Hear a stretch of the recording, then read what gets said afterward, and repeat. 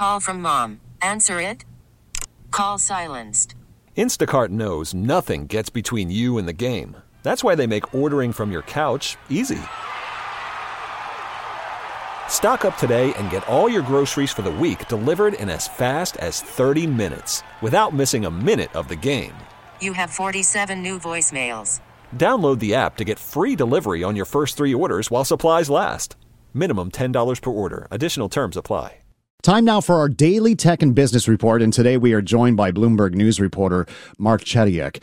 State lawmakers have passed a bill to boost the state's power grid. Mark, thank you so much for joining us. What does it do? Yes. So what legislators have done is basically they are empowering a state agency to go out and buy or, in fact, take over power plants that could help the state during times of stress on the grid when the state is running out of power resources. This is a kind of an extraordinary step that the state is taking, and they're doing it essentially because they say they want to prevent blackouts, and that the state's grid is being increasingly tested by extreme weather and other events. Yeah. Is the state close then to a point where it just wouldn't be able to generate enough energy to keep everybody's lights on? Well, that's a great question. And in fact, the state grid operator has said that is a possible risk this summer and the next few summers ahead. And that's because essentially we're in a drought, so our hydroelectric supplies are down. A number of natural gas plants have been retired for environmental reasons. And the state hasn't been backfilling those plants quickly enough with renewable energy resources. So that's one of the main reasons why the state is taking this step to try to bring on more power plants to help fill in the gap.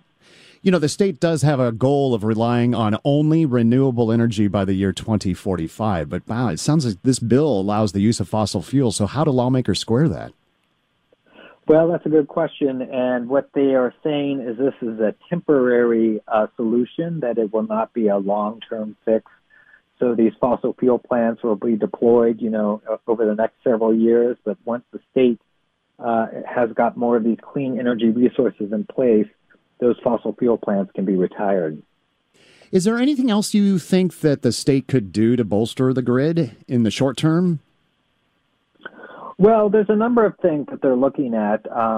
They could certainly, build out more transmission lines, although that's not really a short-term solution. The other thing that they've been looking at is developing more connections with neighboring states, so they could import more power and rely on other states to help them out when there are shortages here. Yeah, I was going to bring that up because. Is it just me, or is it California always having a power problem? We have the rolling blackouts because of the Enron scandal. Then we have the safety power shutdown because of fire danger. Is this, is this just a California issue, or do other states have the same problems we do? Well, that's a good question. I mean, it does seem like a California issue, but believe it or not, this is an issue that's now popping up across the country. Last year, Texas had devastating blackouts during a winter freeze that knocked off power basically the entire state for almost a week and led to a number of people freezing to death. And it is something the state has been trying to address since then. Also, federal authorities have been warning that across the country there is a risk of power shortages this summer, in part because a number of coal plants have been shut down. And that power hasn't been replaced as quickly as folks had hoped. All right. Our thanks, Mark, for your time. It's Bloomberg News reporter Mark Chediak. You can hear our tech and business report weekdays at 12:30 on KCBS and more. Tune into Bloomberg TV at 2 p.m. Protect your vehicle's engine with a full synthetic oil change and save with Mobil 1 at O'Reilly Auto Parts. Purchase 5 quarts of Mobil 1 full synthetic motor oil and receive a $10 O'Reilly gift card after rebate. See store for details. With your Mobil 1 purchase, you'll also receive 2 times points during O Rewards Bonus Points Month at O'Reilly Auto Parts. O'Reilly.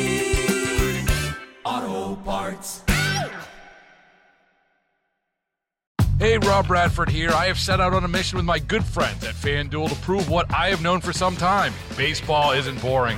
Now I have a daily podcast to prove it with some of the most notable people in the baseball world, screaming baseball isn't boring from the mountaintops, or at least agreeing to come on our show. Players, managers, GMs, and yes, even the commissioner of baseball, Rob Manfred. It has been a constant wave of baseball's most powerful voices. So join the revolution. Subscribe and soak in Baseball Isn't Boring. Listen on your Odyssey app or wherever you get your podcasts. You'll be glad you did.